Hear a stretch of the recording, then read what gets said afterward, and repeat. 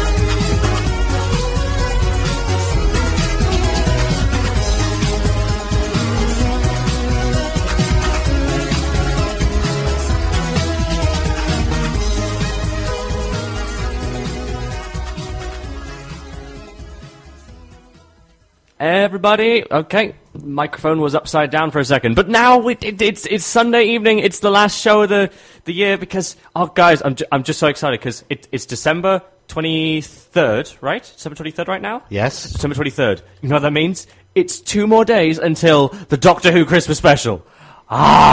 This looks so good. And Madame Vastra's in it, and she's amazing. And there's a holiday apparently as well. But God, so yes, remember you're leaving your milk and cookies out, and then hopefully Matt Smith will be in your house and he'll eat them, and then you just get to watch. So, no, I'm not going to say it. I'm not going to say what I said outside. No, because that would genuinely be too rude for radio. Yeah. But welcome everyone. How are you this season? We 'Tis the season to be jolly. And I'm feeling it. I brought a little box of brownies. I tried to find mini sausage rolls because, you know, it's not Christmas without mini sausage rolls, pre-made ones. But I got a little box of brownies for us to share so we can relax, we can have a nice, fun show, and we're just going to have fun today. Loads of games, loads of prizes to offer. It'll be the perfect Christmas gift to yourself. Think of it that way. And yeah. I'm high on water and brownies, it seems. I'm up for this. Totally. It's the thing that I've been preparing, like, the Christmassy playlist for, like, 2 weeks now. And it's just majoritively geek and Christmas. I try to find all the things that are geek and Christmas in there. Yes. And it's turned out rather well. Yes, and I think Rob got to pick one. Okay, maybe the reason I'm excited is this is the first show, I think, in the entire history of the program where I have picked the majority of the music. Yes, it is. Yeah, because normally I'm, like, meant to sit in the corner and just listen to pop by myself. But now, because I just love Christmas and films so damn much, I've populated, like, 5/6 of this. Rob had to take one of them out to put one of his own in, otherwise I'd go mad with power. But I did pick a good one. You did. It's just to stop me going mad with power. Yeah, I picked a good one, and a funny one, and quite an appropriate one, but we'll get to that. And quite geeky as well, so it all works. But yes, on today's program... all good. Oh, okay. Breathe, Harry. On today's program...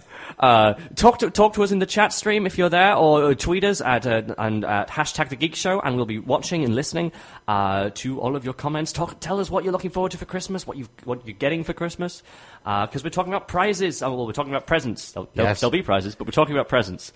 I'm genuinely too excited. I think this is a problem. Harry, we need to calm you down. Okay, I'm going to have a brief bit of water. But we've also got a Professor Elemental interview, which I did on Friday night, and then I edited it within these last 2 days, and it's all ready. Literally, I could press the button to publish it at the end of the show, but I won't. I'll be doing it tomorrow. Yes.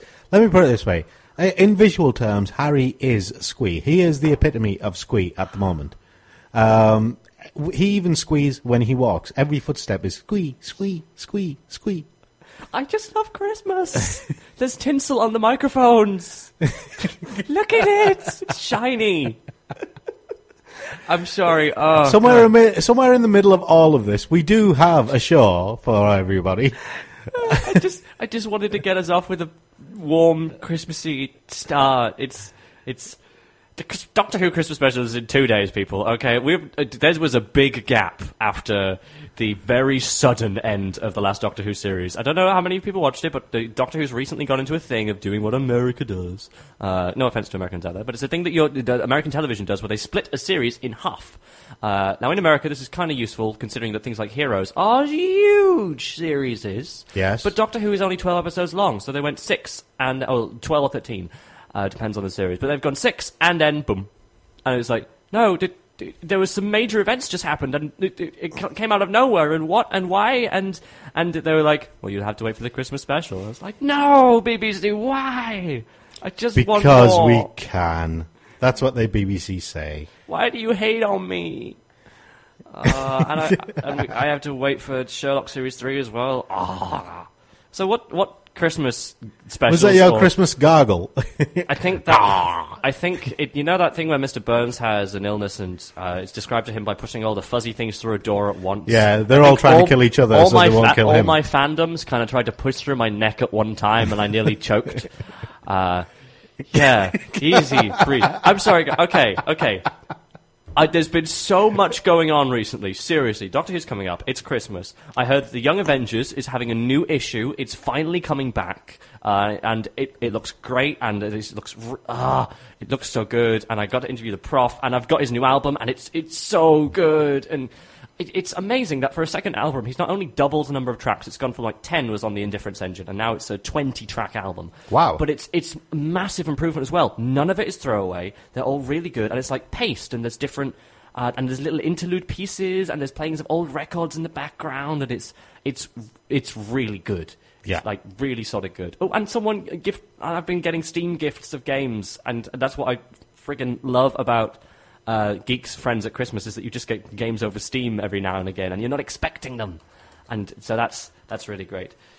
Rob's making gestures to say, we have news to do, Harry, please give it a rest.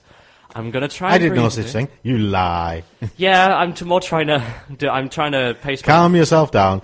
Calm blue ocean, Harry. Calm blue ocean. You know, the current definitions of extrovert and introvert are different to what they used to be. The old definitions of extrovert and introvert were that an extrovert can take energy from conversation around them and build energy that way, and they feel it, like in Awakenings, that film with Robin Williams, that was amazing.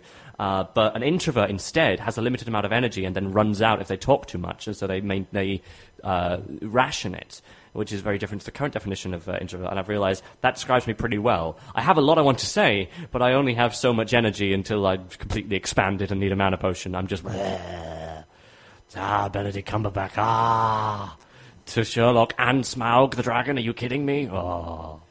Isn't he in the new Star Trek movie as well? Yeah, he is. Benedict Cumberbatch appears to be like a rising Nathan Fillion right now for Geeks. He's just trying to be in everything. Does he play the bad guy? Yeah, he's the bad guy in Star Trek. Have they actually announced what his character is? I don't believe so. Well, I'm not a big Star Trek fan. I have a suspicion. Ew. I have a suspicion about who he is. Are you keeping that a secret, or do you? No. It's a suspicion that is going around the net right now, and I kind of agree with it, because there's one scene in the trailer, right? You have one hand on one side of the glass and Spock's hand on the other side of the glass. Oh yeah. Now there is only one movie in the Star Trek franchise that actually happens in. Oh, that's interesting. So they may be remaking the greatest Star Trek movie of all time, The Wrath of Khan. And if they're remaking The Wrath of Khan, then boy does it look good. Because... That's interesting, because, everyone has at least... I'm not a Star Trek nerd, but I am aware that you spell Khan with 12 A's. You know. Khan! You know, even someone like me who's not seen the films knows that because it's so iconic. How many times has that been parodied in just about everything? too many to count. Over 9,000 times. That's how many. It's one of the best. It's one of the best scenes as well. Just William Shatner with the handheld thing going, God, and then just pans out of this asteroid. You're like, yeah. Nice. Well, if they are doing that, then cool. I'll watch that. People have really good reviews for that film. Have you noticed though, the second movie in quite a few franchises has always been the best? Empire Strikes Back, The Wrath of Khan, The Two Towers in The Lord of the Rings. Well, I suppose it's because the first one, they're finding their feet, and they're usually trilogies. So the first one, finding feet. Third one, having to bring it to an end, which can mean rushing, tying everything up neatly in ribbons. And so, the second one really is, we've got everything sorted now, let's just kick some booty. The only movie trilogy that doesn't work with is The Matrix. But the other two movies never happened, so we are fine. I don't dislike the other Matrix films. I'm happy to say they happened, they just weren't as fun as the first one. Anyway, we do have some news. The first bit of news is that the world didn't end. As you can probably tell by being alive and listening to us. Yes, we did crawl out of our nuclear bunkers just to do this show. There's a lot of people now posting videos about, well, here's why it was all phony from the start, which I'm good to say in retrospect. But my favourite one has to be Tim Minchin. Yeah. He made a comment on 8 out of 10 cats. It was beautiful. He was saying the Mayans loved calendars. They loved maths, and they made loads of calendars. They just made calendar, because they loved them. But then they all died, and so they'd gotten as far as 2012 and then ran out of calendars. This would be like if you bought a puppy calendar with puppies every month for 2012, and then you opened December and you saw your wall and went, no puppies, we're clearly all going to die. Yeah. And that's the perfect description of what happened to me. But our news story suggests that there's one which may be even more intriguing. Yes. Well, we talked about this a little bit before. What happened was there was this misinterpretation of one of the Mayan calendars, right? And some bright spark thought, this 13th back to the world's going to end because the calendar says so. Which, by the way, wasn't mathematically done correctly when converting into our year system, and it would actually happen in several years in the future anyway. But they actually found an older calendar this year, right, which predates the one that they were working from. It's the oldest Mayan calendar and this calendar keeps going. It stops. It has the 13th back to, like the other calendar, but then after that, there's more dates. Right, and it keeps going until around 6,000 years in the future. So, quite a ways off, I'd say. Definitely. Unless the singularity happens in my lifetime, I'm probably not going to be alive to see it.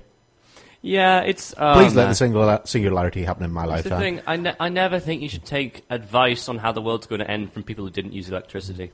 Yes. That's just a thing I hold in my mind, if they could... Well, not necessarily. There is some advice we can take from them. How to build pyramids, for example. Yeah, but I prefer houses, to be honest. They're more insulated. That's the thing. I think we've developed enough nowadays to twig that if it's from more than 200 years ago, at least check what more recent research has been made. Citation needed. Let's just leave it at that. The world ends in 2012, citation needed. Yes. Evidence not findable within recent findings. Your apocalypse has not been found. Please try again. 666 error. Your apocalypse you've tried to find could not be loaded. Yes. Error from server source because they didn't have service. The apocalypse didn't happen because it's still buffering. Your apocalypse is buffering. Please upgrade to 4G. Please update your flash. I just love what the internet's done and just been so ironic in saying, oh no, here's our British apocalypse. And it's like Doctor Who, villains are attacking the Earth. And meanwhile in Canada, and there's just moose with laser vision setting fire to giant trees. Yes. And I just love all these things. Thank you, Tumblr, for bringing these things to my attention. I love you. Right. Moving on. Yeah. Facebook want to charge people. Right. You know how on Facebook you have friends, some people have lots of friends. And adversaries. Yes, some people have enemies, and there are lots of trolls. And my recently engaged friends who are on Facebook, so congratulations, Fee and James.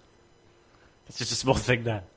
Do you know, all the trolls, I think they should, to combat internet trolls, what's the best weapon? Ignoring them completely? Internet billy goats. to find and attack the trolls. Just to swim around corners and under bridges and say, "You ain't tough for my gruff." Yes. Headbutt them off the edge of a low bandwidth. That could be fun. But unfortunately now the news takes a turn for the serious. Because Facebook is asking you to pay. They're tempted to, and I believe they're implementing a test system. Yes, they are. For $1 messages. Now, you say, okay, these are not messages between friends. That's still free. These are messages between you and the unknown. Here's the thing, right? If you put your Facebook settings so that only your friends and maybe friends of friends can actually leave you a comment. Which anyone with a job should probably do. Yes. That does not stop complete strangers sending you messages if they pay for it. Mm-hmm. Now, I've said it before. I no longer use Facebook, right? Mm-hmm. I haven't used Facebook for 6 or 7 months now, and I have never been happier. Because I don't get spammed by everybody. I don't get, I don't get hit with all of the junk. My life is much better now since I don't use Facebook. Google Plus, I don't have any problems with because nobody bothers me on Google Plus. There's only you and Felicia Day on it. There's 135 million people on Google Plus. I thought you were about to say 135. No, there's 135 million people on Google Plus. For the age it's about the same growth as Facebook when Facebook was expanding, right? Wow. So they're about equal in terms of age and growth and potential at the moment. Google Plus, though, has the advantage of Google being behind it. Yeah, they'll probably release some amazing feature at some point. Yes. Actually, probably. The Hangouts are doing quite well for themselves because of the YouTube combination. Oh, yeah. Basically, people may have written off Google Plus right now, but the Vlog Brothers and Hannah Hart and people, they've started Lots of people. They've been doing things like, they've been doing live Hangouts with Google Plus, and then it can go straight to their YouTube channels. Also, Netflix have started doing like offers with people who are YouTube partners, and they've been doing like riff track nights. And they have said, well, if you give your followers this code with your name in it, then they can have a month's trial of Netflix. Yep. You get to play a film, and then you can riff tracks it. It's completely legal, and then put it on your YouTube site. Yep. And yeah, it's this thing. Google Plus has some versatility. Personally, I like the way Twitter manages the unknowns is that anyone can tweet at someone, anyone at all. And if you tweet at somebody, it'll appear in their stream. So like if someone messages me, if that's a message, they call it a message. A direct message, which is like personal mail, like email, me to you only, you can do that if they follow you. You can send direct messages to people who have an interest in you. If they have acknowledged that they have a link with you, then you're okay to send them messages, which I like as a system. Also, if you get pestered by someone who sends you messages at little normal open messages frequently, you can block them, which was fun after I agreed with Movie Bob one evening on Twitter, and he retweeted it, and then I got all of his haters. I know internet hating is a big thing, it's a terrible thing, but for someone with no real internet haters, it was interesting just to have all these ones all of a sudden and see how funny and stupid they were. It was beautiful. And then I blocked a lot of people and had a fun evening. That was the Megabus home from Thought Bubble. But yes, Megabus. But yes, what do you guys think out in the chat and the stream of Facebook trying to make it so that instead of anyone being able to message you, no matter how advertisement or slagvertisement-y they may be, instead making them pay for it? Also, would you accept this, considering you might want to message people, yourself? And considering if they keep in you try to add someone and then you can send a personalised message there. I mean, I don't add my siblings on Facebook. Like, I don't have my sister. And I didn't used to have my brother John either. But the thing is, we could message each other links and things. The reason is that we didn't really want each other seeing what we were doing personally. Because he just went to uni in Leeds, and so he's like living up uni style and getting very drunk.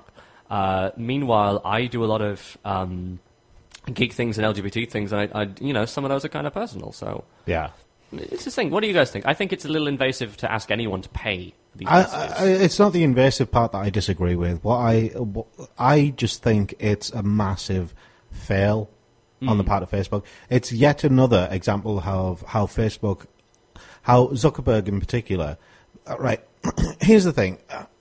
I've read quite a lot about Mark Zuckerberg as a person, not as the person behind Facebook, but his personality, how he thinks, everything like that, right? And one thing comes through more than anything else. He is Sheldon. He is Sheldon Cooper. Well, now you're making me like him. No, he's Sheldon Cooper, but without the comedy, right? Oh. Basically, you know how Sheldon's attitude is that he is intellectually superior to everybody else? Oh, yeah. Yeah. Zuckerberg is that. Mm-hmm. From everything I've read, this is the conclusion I came to. Oh. Now, people, other people may disagree. They may have a different opinion. This is just my opinion. This is just based on the information that's there. Mm-hmm. But Zuckerberg has this superiority complex, right? In the end, it's a bit like Steve Jobs, right? Steve Jobs knew what the people wanted, right? Zuckerberg thinks he knows what the people want. But what the people want, what he thinks they want and what they actually want are two very different things. Right? Jobs had the advantage of... That would explain timeline as well, because nobody wanted that. Exactly. Jobs had the advantage over Zuckerberg of having been in the computing business for many years, of having been, thrown out of his company effectively, forming a new company, and then coming back, coming back to Apple as the prodigal son, but then leading Apple into a much brighter future. I think maybe if Zuckerberg takes some time away from Facebook, from making any decisions about Facebook, and actually, steps away from it for a little bit, takes a sabbatical, he may actually change his perceptions. That may be something that's beneficial to him.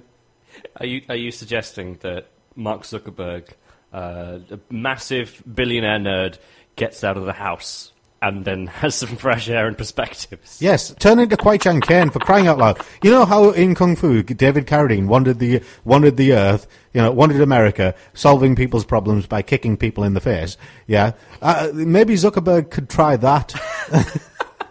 What, the martial artist leader of Facebook? Yes. So what? If MySpace files a lawsuit, you could say, become like you can, but I'd break your bones. Instead of a mendicant holy man, just become like a mendicant nerd. What? The return of the wandering nerd in cinemas near you. I'd probably see a film with that title if it sounded like that, but at the same time, I don't know about this. Well, they made a film called Revenge of the Nerds, so... Oh, yeah. That's okay, that sounds bad, but great Christmas film. Just to preempt us, The Gamers 2, Darkness Rising. Terrible secondary title, beautiful film. Love it.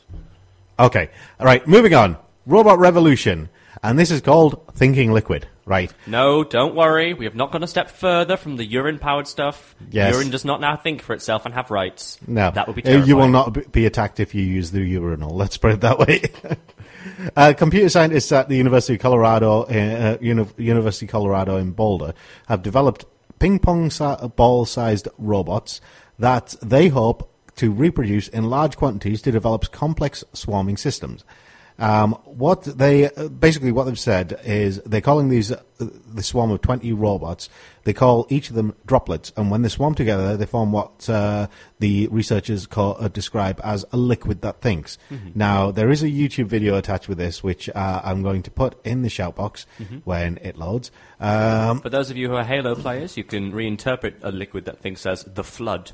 Yes, and that could describe basically. You know how in quite a lot of sci-fi you see nanotechnology that's flowing all over the place. It looks a bit like a liquid. That's basically what they're trying to do. Yeah, also like the Plankton family in SpongeBob SquarePants. Yes, SpongeBob. They can combine together and be like a single organism. Yeah, it's they've modelled it on bee colonies, ant colonies, that sort of thing, as swarming robots are always modelled on. I like these little robots individually. Because they're so cute! Yes. They're little balls with tiny little legs, and they have big blue lights on top, and so they look a bit like if Eve from WALL-E had tiny little babies. Yes. They just kind of plopped out and rolled around for a while. But there's 20 right now. They want to make more. When they hit maybe 200, 300, then I'll start getting worried. Right now, they just kind of cute.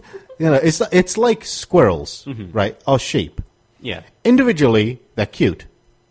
In a swarm, they are terrifying. Yes. I know, because I'm one of the few people I know who's been attacked by a flock of sheep. One Christmas we went to my grandma's house, and there's a field next to her garden, which my brother foolishly went into. I think he threw a frisbee over the fence or something, and a goat chased him round it for 20 minutes. Nice. It was beautiful. Yes. Anyway, moving on. Second Robot Revolution news, deadly combination. Now, we've seen hexapods, we've seen the quadrotors or quadrocopters. Okay, let's do this. Yes. First, there was hexapods. Then there... What was it? Oh, quadrocopters. Then there were the quadrocopters. Now, this year comes hexaquadrocopter Yes. It's the both of them. It's two of them combined. Yes, the two of them combined. They transform and roll out. No, transform and shuffle out. They transform, shuffle around a bit, then get airspeed, and they spiral a lot. Yes. It's like there's 6 quadrocopters basically attached to a mount, which attaches to 6 spidery legs. Yes. Basically, these hexapods are little spidery robots. Quadrotors, obviously, we know how maneuverable they are, right? Now, we know that you can attach turrets and artillery to hexapods and to quadrotors, right? Now, here's the thing. Put the two of them together and then attach weaponry to it.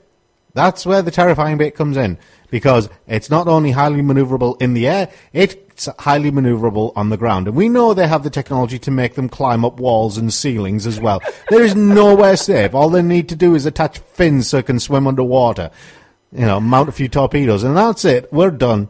I'd disagree with Rob some more, but I know that he'd bring up that in the demonstration video, the robot uses its 6 arms to grapple and pick up a large cube object. And because the arms are actually quite thin, they could probably operate a gun fairly easily. Although, am I the only one that remembers the James Bond theme quadrocopters and thinks that this would be an upgrade so they can have a drummer? Because you could easily have, 6 drumsticks, and it would hover around there. And, it would be a nice concert. Dr. Steele would do it. Oh, we miss you, Dr. Steele. Yes. Anyway, moving on. Things we want to try. Right, electric cars. Yes. Electric cars are always good. Like the Volt, which is out now. Yes. We like electric cars. We like electricity. We're nerds. We're geeks. Well, obviously, we like electricity. Well, I also quite like monster trucks. Yeah, the big trucks with the giant wheels that that basically crush cars. I respect and fear elder trucks. I mean, elder trucks? Elder trucks? I was thinking like elder gods for a second. Elder monster truck. Well, actually, here comes Cthulhu to crush all the cars and drive the drivers insane. We are kind of talking about an elder monster truck. Bigfoot, right? Bigfoot is the monster truck that everybody knows. Right. Except me, obviously. They even, back during the 80s, they even had, remote control Bigfoot. Right? Like the radio control cars, you had radio control Bigfoot, and when I was a kid, everyone wanted one. Right? Now they have electric Bigfoot. And I don't mean it's a Bigfoot that transforms into an actual Sasquatch. That would be awesome, though. Yes, it would be awesome.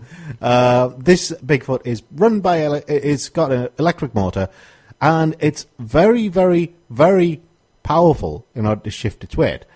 The weird thing is, when you watch the YouTube video of this, you don't get the normal roar of the petrol engine. Instead, it's all kind of zzz, which means when it's crushing the cars under its mighty tires, you can actually hear all the cracking of the metal and the shattering of the glass, and you're like, oh, so much carnage. Plus, if one snuck up on you from behind, all you could just hear is the zzz as well as the crashing. You'd go, bees! They're finally taking over, the bees! Yes.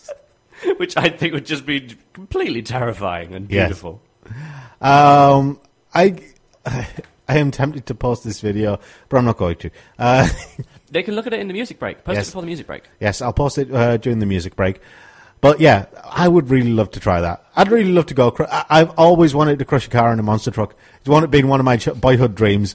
Ever since I was a kid and saw cars being crushed by trucks with giant wheels, I've always wanted to do that.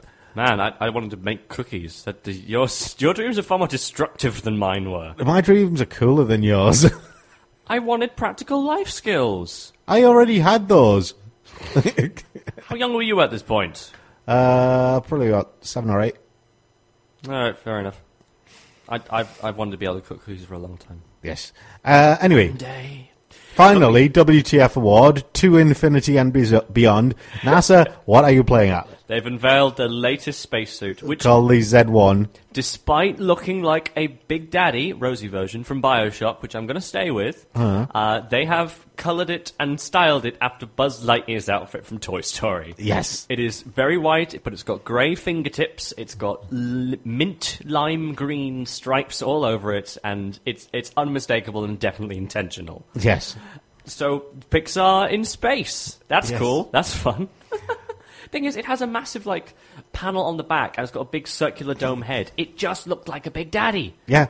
And they missed a trick. Totally. But at the same time, this is fun and hilarious, and... It's a shame that Buzz Aldrin's not going into space anymore. It is so much. But at the same time, he's going to be like, I am like the brand of space. Yeah. I am the face of space. I'm like the Colonel for KFC, but for space. Because he's all over it, the names and everything. And meanwhile, I think that NASA, NASA should be really cool about this and give one of these to Buzz Aldrin. Oh yeah, totally. They should just let him have one, just because his name is Buzz. I think everybody in the world whose name is Buzz, most of you will be in America, we know this, but anyone who's called Buzz, NASA, you should give them one of these. If you were Buzz Aldrin, and you should change. If you are called Buzz, change your surname to Lightyear. Seriously. If you were Buzz Aldrin and you were enjoying your retirement and you got sent one of these, would you not just spend a day or two walking to the shops and back in slow motion like the $1 Million Man? Yes. Just pretend to moonwalk all the way there, and just whenever someone walks by, no. Do you not remember those? Didn't we have aliens? Do you not remember those moon shoes, which were like little trampolines in these big baskets? Yeah, the weird jelly things. Yeah, they were like little trampoline type things in these big baskets, and you basically bounced all over the place. You should get those. Oh God, that would be brilliant. Buzz, I do hope you're enjoying your retirement. You're a fun man, and you're very impressive from the various works you've done. Yes. But that fun spraggle of stuff was indeed the news section. Yes, it was the news section. Hi, I'm Stuart Samita. I'm here at Animex, all the way from California, and you are listening to The Geek Show. We're in the film section. Yes. And let's start this off with some fun and game stuff, because... films have an interesting thing. There's two main games that relate to films. Number one is, of course, that there are film-based games. It's like there's jigsaws and things, but like board games. Jigsaws confuse me. Why do they confuse you? No, I like jigsaws. Don't get me wrong. They're pretty. I like normal jigsaws, but normal jigsaws. Yeah, normal jigsaws. Okay, define a normal jigsaw here. This is normal someone who has jigsaw, difficulties with the word. Normal jigsaw is just one of those flat jigsaws, right? Well, as opposed to your three-dimensional ones. Yes, the 3D jigsaws of, say, the Death Star. They're like, why am I going to pay like £25 for a 3D jigsaw of the Death Star when I can pay £5 more and actually get the Death Star that I can put little characters in and pretend I'm actually playing Star Wars? Because George Lucas needs another swimming pool attendant. I did that. What happened to Carlos and Manuel? Carlos and Manuel and Menovich and Mark Hamill and everyone. I don't know. I think he just wants another one because his pool is like the size of 12 borough houses. I did that. I like jigsaws. There's nothing wrong with jigsaws. My mum loves jigsaws. We normally get her some on Christmas from the Wasgage Company. The Wasgage Company, they make jigsaws that either go backwards, on the cover, it's the image from the reverse perspective. So you build the image and see what everyone's looking at, and everyone's either frightened or running away or laughing at something, and then you get to see what it is. Or this Wasgage Destiny, which is a thing through time. So you get a lot of people as kids or in the 70s, and then it says 20 years later, and then it's a regathering of them, or the same street, and it's either look how much they desperately try to change themselves, or same place, different time, same problems. Yeah.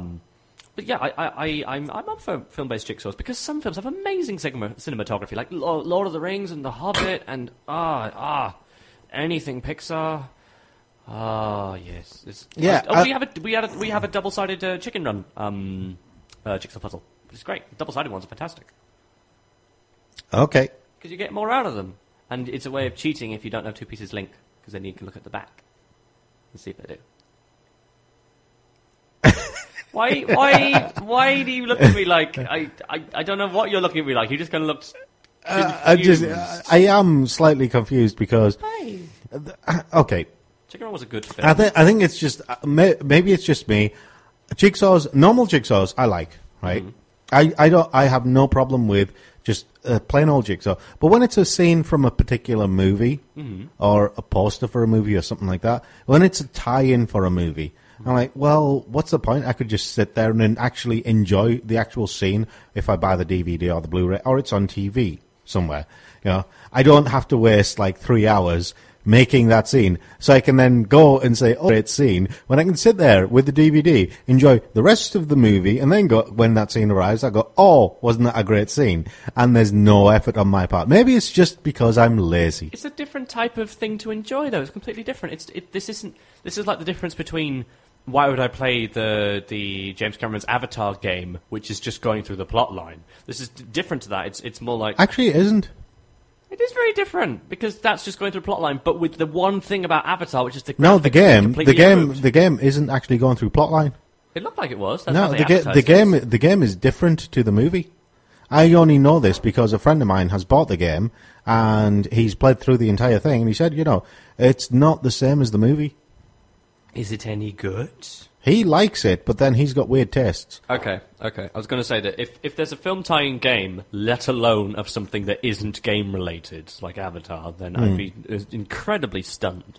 Film tie-ins for games? I think the only film that's tied into a game that has actually done very well for itself... Now, I'm not meaning like Star Wars, because that's not a film at this point, it's a brand, okay? Is Saw. Saw, apparently, the game, is actually quite good. It's not something I'd play, but apparently it works very well. It's basically a load of mini-games, which I can see working. Yeah, but you wouldn't really use it at parties. No. We'll come back to that. No. Anyway, aside from jigsaws, though, jigsaws is the main thing for movie-based products, but there are board games as well. I have the Star Wars Monopoly. Oh, cool. Yeah, and it's not the Phantom Menace version. Let me just stress that. It's the original trilogy version. Oh, is there oh my god, would there be a Middle Earth? Yes, there is. There's Middle Earth Trivial Pursuits. There's Trivial Pursuits for just about everything. Oh god, yeah, Trivial Pursuit exists for everything on all levels. It's crazy at this point, especially since it's just Trivial Pursuit confuses me. There we go. Here's a difference point. Yeah. Okay. You know how, if you play Rock Band, there's always that one guy who's super good at Rock Band. Yeah. And so, if you're playing, like, Drink, for every 10% you get away from 100, and it's like, well, he doesn't really need to do it. Why is he even playing? This is just annoying. Why? The whole point of Rock Band is to fail together. You fail together, except for the singer, who gets the benefit of embarrassment put through by having nearly 100 every time, because they can mumble through it. It's like, why are you here? I think Trivial Pursuit is like that for me because it's, especially ones that are themed, like Friends Trivial Pursuit and Glee Trivial Pursuit. It's like, how much of a crazy fan person are you of this thing that you can, through a game, brag to the people you know about how much of your life you've spent in it? Yes. And I find that weird. I would rather watch Lord of the Rings than have people tell me, oh my god, it was totally this actor who played Gimli in Lord of the Rings. Oh yeah, I get a point. Woo. Because it's like, well done, this is what Wikipedia is for. Yes. I don't... Why are we having a pop quiz? Why are we having a pop quiz at Christmas? No, there was actually a game called Pop Quiz, and it was movie-related. It was a DVD that you put in the DVD player with a board game. That, again, what's that all about? Has to go with popcorn. I find that an interesting one, at least, because, people like the whole hosted panel games, and so you can have a video host like that. Oh, just think, okay. Think of panel games you actually like QI. Imagine if you had a QI board game, which would be Trivial Pursuit for the Earth and space, and it was a DVD of Stephen Fry asking you the questions, and Alan Davies occasionally giving you the wrong answer. And I still wouldn't buy it. Oh, no, I would. Yeah, we know. I wouldn't. Why would you not? You can have Stephen Fry. Okay, imagine... Oh, what if straight people like the Uma Thurman? I don't know. Who hosts a panel show that... Look, if you were a straight guy and you were going to go for... and you were a geek, there's an... and you're I'm a geek. And you're I said a straight guy and a geek. Okay, you said if you were a geek, and I went, hey. Yeah, if you're a straight guy and a geek, and you're also a student, there is only one solution. No, two possible solutions. If you're into older women, Carol Vorderman. If you're into younger women, then her replacement on Countdown, wherever her face is, the blonde one. Oh, dude, cold! Why not just, I don't know, Karen Gillan, there we go. Karen Gillan is also an option. Yeah, she's not hosted a panel show, but hey. In fact, Karen Gillan, I would ask her out. Let me just stress that. Despite my disinterest in the Jubblies, Karen Gillan, very much so. Did you say Jubblies? Yes. That's my character's name on Eve. What? His name is Jub. That's Lees. That's Northern Chav talk for breasticles. His name is Jub Lees. But that's innuendo. It's I know, that's my character. You did it intentionally, okay. Yeah, I did it intentionally. Okay, I was good. This isn't like my first ship on Eve. It goes back to this to the days when I was playing this game called Pardus. And I had this idea. Cast your mind back to 1925. I had this idea. It was a browser-based space game. I had this idea, right, I'm going to have a laugh with this, and I'm going to call my ships random names for breasts. So my first ship was called the Mama Reese. After that, there was the Melon 5, there was the Jug 5, there was the Bap 5. You were in your teens at this point, right? No. Rob. This was about 10 years ago. I'd argue, but who among us has not made a World of Warcraft character that was a blood elf, specifically for the fact that they are pretty bishy people? I haven't. Well, obviously you haven't. But okay, I have a housemate who is male. All of his Warcraft characters are female. All of them. Just so you can have something pleasing to look at while playing. Right. Back on topic. Yeah, movie-based board games, we still don't know why they exist. Yes. Well, I'd say that themed... We know that they're marketing. Yeah, okay. I'd say that themed versions are fun and they're a nostalgia trip, so there's people like that. And it can be interesting how they convert it to a game. It's always interesting to see that. So there is Monopoly, Middle-earth, Monopoly...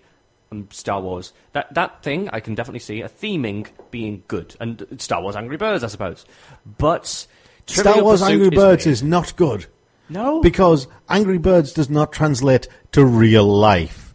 Let me stress this. They had the Angry Birds game first, right? First there was Angry Birds. First there was Angry Birds as an app. Then there was Angry Birds in real life, where you had to build the Jenga-like tower structure type thing and put the pigs on there, and then fire the birds at them. And you're like, well, hang on, why can't I just pay for the download and just play it on my iPhone or my Android phone or something like that?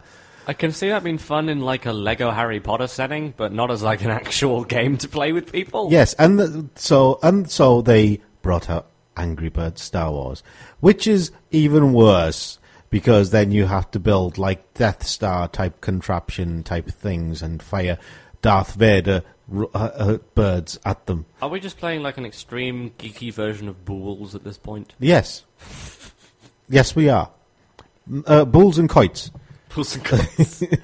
Wow, now I feel old. Yes. Oh, why is my generation lapping this stuff up? I have no idea. All right, and moving on. Which do you prefer, a good film with food or a bad film with drinking? Now, here's the thing, the interesting point that I find myself in on Christmas. Yeah, we also want everyone in the audience to think hard about this, because there is a prize question coming up to do with this. Yes. This Christmas, we had a big house party. I say that we have a big house meal. Everyone comes over, we play Pergolai, which I'll describe later on in the show. It's a fun game to get presents out of. And we watched The Grinch, Jim Carrey's Grinch, while eating food.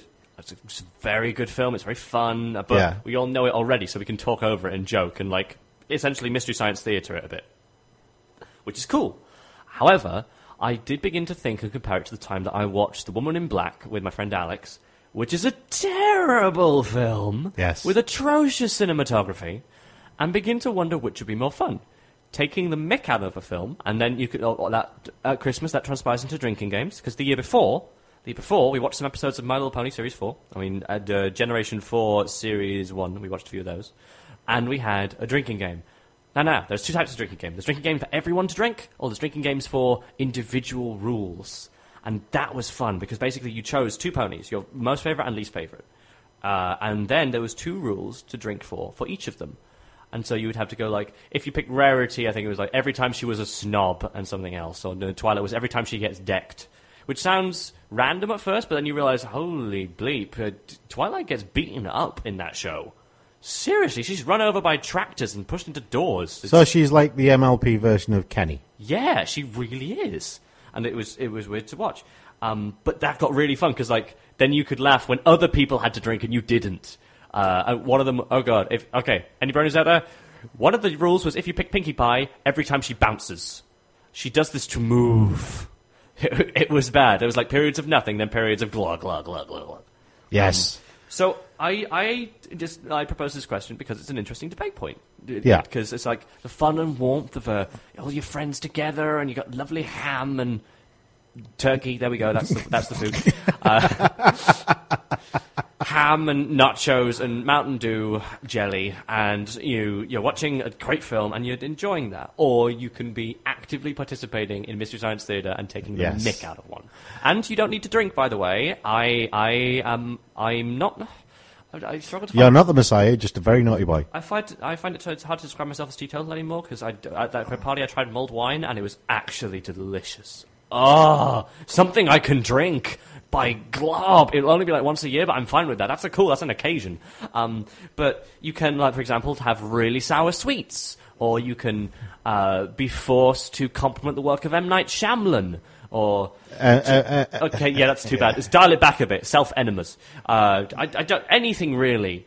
Drink something revolting or eat something revolting. There's lots of types of games you can play.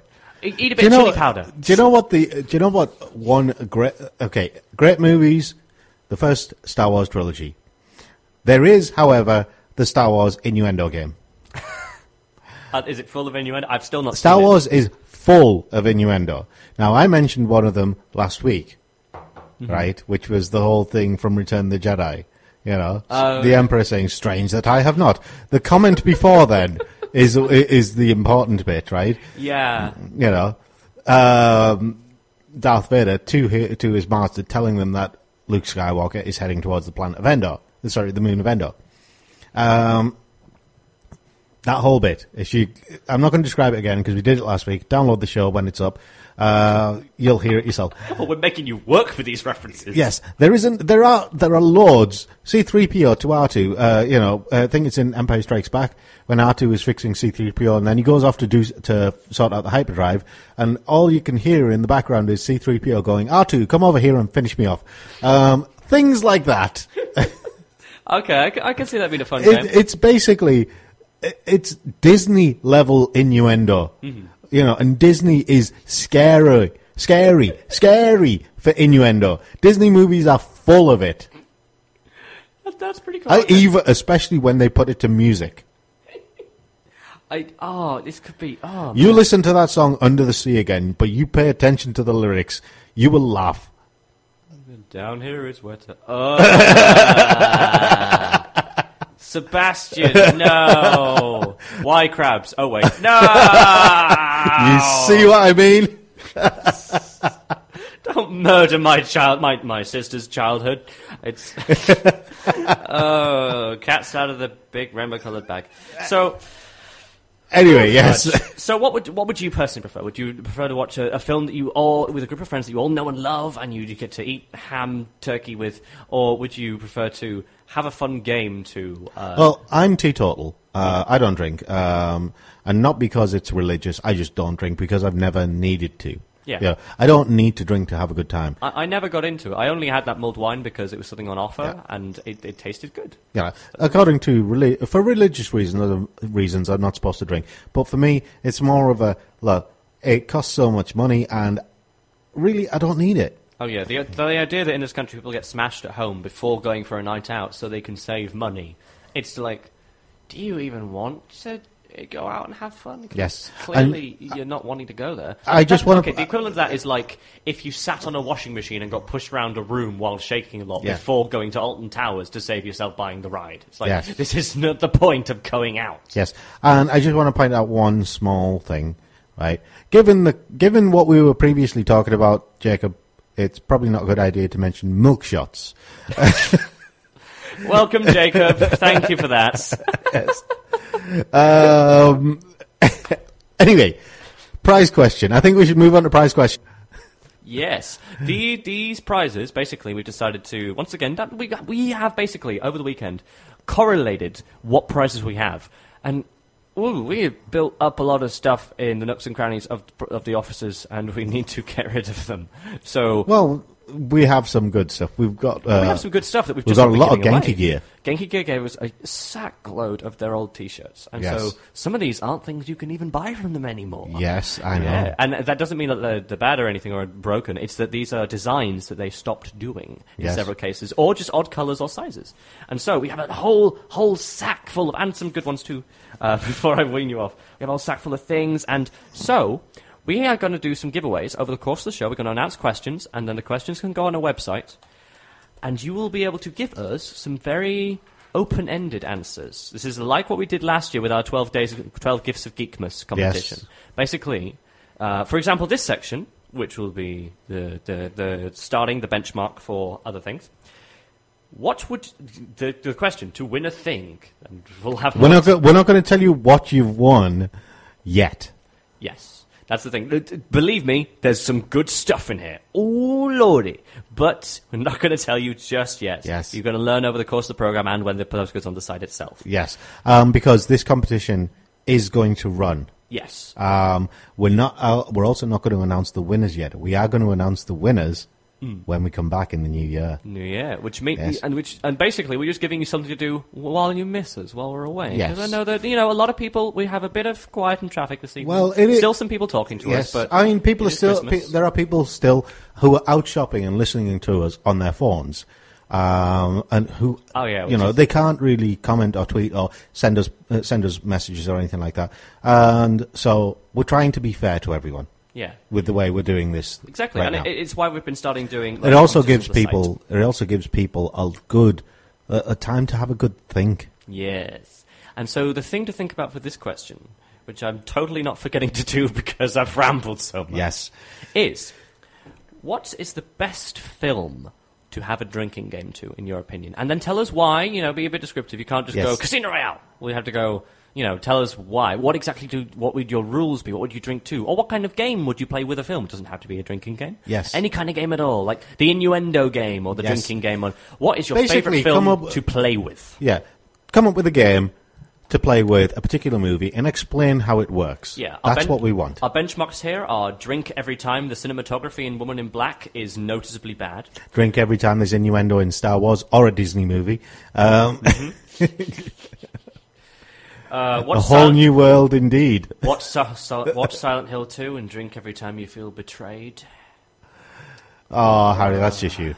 The film was atrocious. Okay. By the way, we can also extend this to certain actors. Oh yes, of course. Could right. Be. Oh, every time Sean Bean dies. Yes. Which again, not in Silent Hill 2. Betrayed. Yes, but every movie that is released in a year that Sean Bean dies in. There's you can do that while there's someone on YouTube has created like a montage of a sad music of all of Sean Bean's deaths. No. It would have been brilliant if they did that it's montage. Like 7 minutes long. If they did that montage to the Bee Gees Staying Alive, that would have been brilliant. oh, Sean Bean, no. Just a reminder, our charity drive to save Sean Bean is still going on. You could give just 5p a month. Would give Sean Bean a web series episode where he doesn't get his head lopped off. Just doesn't get shot, poisoned, stabbed, blown up, run over, pushed out of a building, electrocuted, just left to die, shot full of arrows, trapped in the netherworld, drowned. All these and more are the ways that Sean Bean has died. We need to compilate this. You'll be like women in refrigerators if we just find a whole list of the ways Sean Bean has died. Oh, and then we can make a song about it, and that'll be like the Geek Show charity single. Yes. Okay, we need to patent pending. Yes. We need to do this. Right. Anyway, so the question is, think of a game, have a think of a movie, think of a game to go with that movie, and explain the rules. Yeah. You know? Very basic. We want it to be very, very simple and straightforward. So maybe no more than 2 or 3 rules related to it. Yeah. Okay. Or at least something to give us an idea of it. Yes. You know, I don't need to give you all the one in black rules, but you can get the point that whenever it's naff, you Yes. take a drink. And Right. And, you know, and the most awesome one will be picked to win a fabulous prize Yes. in the new year. Right. We are going to take a break. Hello, this is CL Phantom Hive, and you're listening to The Geek Show. Get a life. And we are back now in the game section. Yes. And we actually have some gaming news. Very occasionally this happens, and we don't want to leave it out. Yes. So there's some important things actually happening.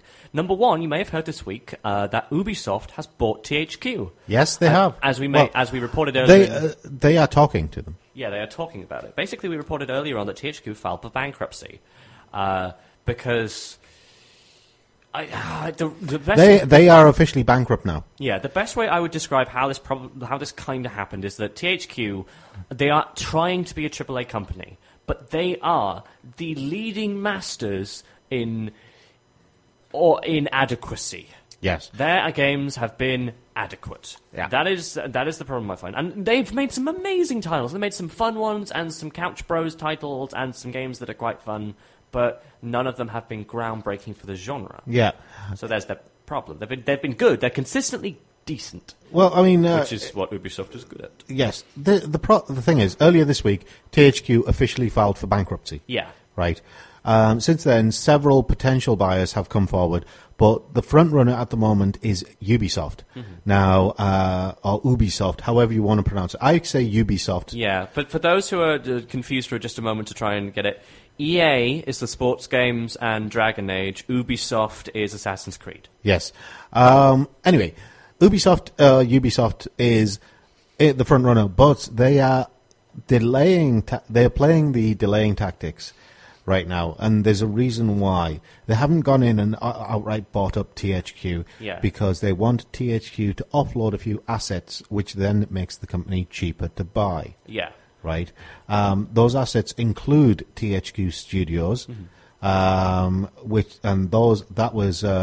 studios were bought by Clear Lake Capital Group last Wednesday for $60 million. Nice. Yeah.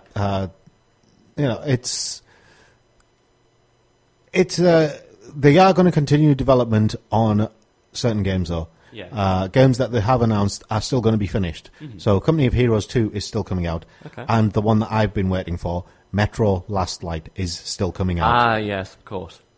I would have been disappointed if that one wasn't going to be made. Because that's the thing. It'll be interesting where THQ goes after this, because THQ...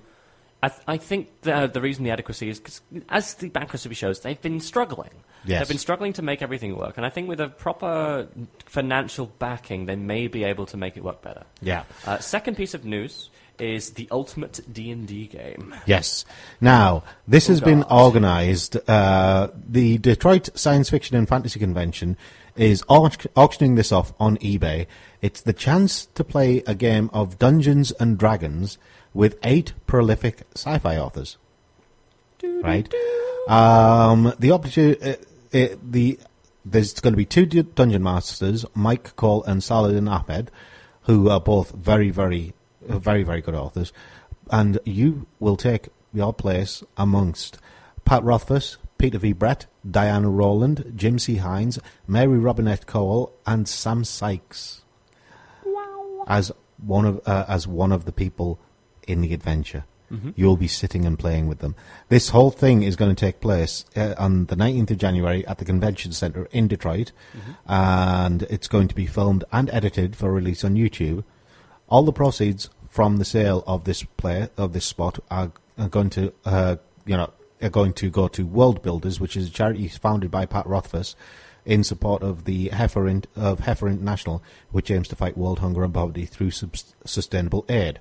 So it's all the proceeds are going to a good cause, but it's the chance to sit there and play D&D with big name sci-fi authors. This is really a two-punch story, because on the one hand, holy glob, there is going to be in just a few months on YouTube this D&D game with 2 amazing prolific authors and a load of really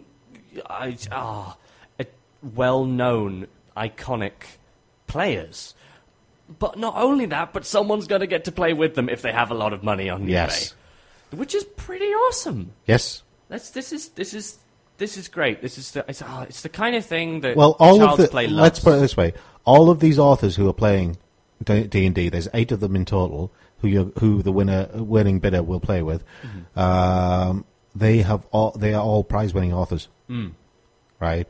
They should totally bring their prizes and have like an extra large dungeon map, and they just use them as tokens for themselves. Oh no! Because have you seen some of those? Have you seen like the Hugo or the Nebula Award? No. It's like this giant thing. You basically there. There's mine. The Oscars more Vertus. No, they will have an award off. Mine is bigger. Mine's made of solid gold. Mine's made of platinum. Mine's made of unobtainium. Oh, not unobtainium. I'm made of raritanium. It reminds me of that Fairly Odd Parents. Mine was forged in the heart of a star. Mine was forged in Mount Doom. Oh, okay. No, that's fantasy. You want to be over on the other side of the convention center. Oops, sorry, wrong thing. We're going over there to say Star Trek is a strange twist. Yeah, and then someone like Larry Niven turns up with like a sack full of awards and say, "I've got more than you." And Neil Gaiman just turns up with or Gaiman, I never know which it is. Turns up with a solid gold TARDIS. Is like, "Can I play?" Yeah, a solid gold TARDIS. That'll be the best day. No, they'll say, "No, Neil, you have to be the Dark Lord. You have to be the bad guy." Why? Because you're British. Yes. Oh, Benedict Cumberbatch's villain roles. I'm looking. Calm. We talked about that already. We talked about Star Trek already. Calm. Okay.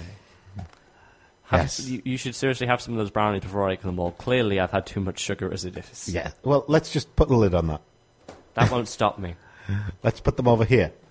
You can try, but there will be breaks where I can leap this table. Yes. Anyway. Sorry, games. Yes. What games will you? And this is for you guys in the Radio Land as well. Welcome back if you just come in from Christmas shopping. By the way, glad you didn't get crushed by the crowds.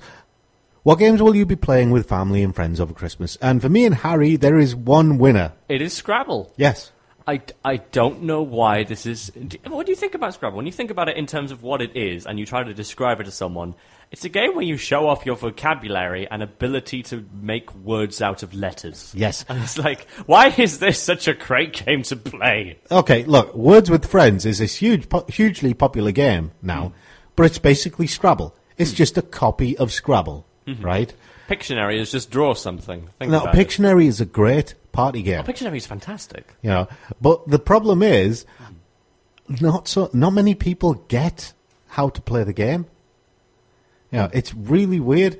You're like, look, you just draw the word that you see on the card. You're like, so can I act it out? No, you draw it. Although charades is fun too. Yeah, sure. But these are the questions. Last time I tried playing Pictionary, these were honestly these were the questions I was being asked about how to play it. They just didn't get that you draw it on the board. Yeah, you just draw it. But that's not. You hard. take a pen and you draw it. That? So can I? Okay, are you allowed to ask me questions? No. Oh, if we had a visual element to this, we could totally do a Pictionary competition.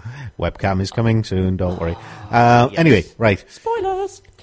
For me, it's Scrabble as well, but it's the annual Brothers Challenge, which I currently... I've held the title of the best Scrabble player in my household for the past, 5 or 6 years. Both my brothers are older than me, and they have not yet managed to beat me. They managed to beat each other several times. Actually, no, I lost the title last year. Oh, yeah, my brother in London, who has been playing Scrabble solidly for the year, he put Scrabble on his phone, and he played it solidly on his phone for a year just so he could beat me. So is this a grudge match? Is this a revenge match coming up? Nope. No? Nope. See, the thing is, right. But we could do it all wrestling style. Mal will probably explain this better, right? On Mal, I'm currently the top reviewer on Mal, even though I haven't written any regular reviews for the past year, right? My reviews for Mal have been sparse because I've been busy with other stuff and with writing for other people. up until about a few months ago, the top reviewer was a person called Denominator, who's a friend of mine, and she's from Europe, and she deleted all her reviews, pushing me to be the top reviewer. Now, I was happy to be in second place, because second place is a nice place.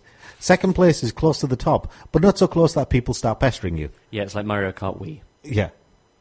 Right. And I am now top, and I get my inbox gets flooded with emails about people asking me how to do this and this and this. And I'm like, "Arr." Oh yeah, asking you for advice and how to become a great reviewer like you. Write them, just write and write and write and write, and eventually you'll get it. Yes, it's literally what there is to these things. You can get tips from people, but honestly, just make stuff. Yes, I am fine not being the Scrabble champion in the house because it means that I'm no longer the target. But there is nothing worse than having your brothers aiming their sights on you over a board game. Well, in our house it's very different, because in our house we know who the most... I was about to say the most literate, but that sounds really offensive. Who the most widely vocabularied... Yes, people are. And at the top is my dad. He can win... Who the most well-read people are. There we go. And at the top is my dad, who is a massive bibliophile. He loves books. He reads everything. He speaks multiple languages, and he's crazy good. Yes. So we can't beat him. That's fine. He's like the grand, high leader of this whole thing.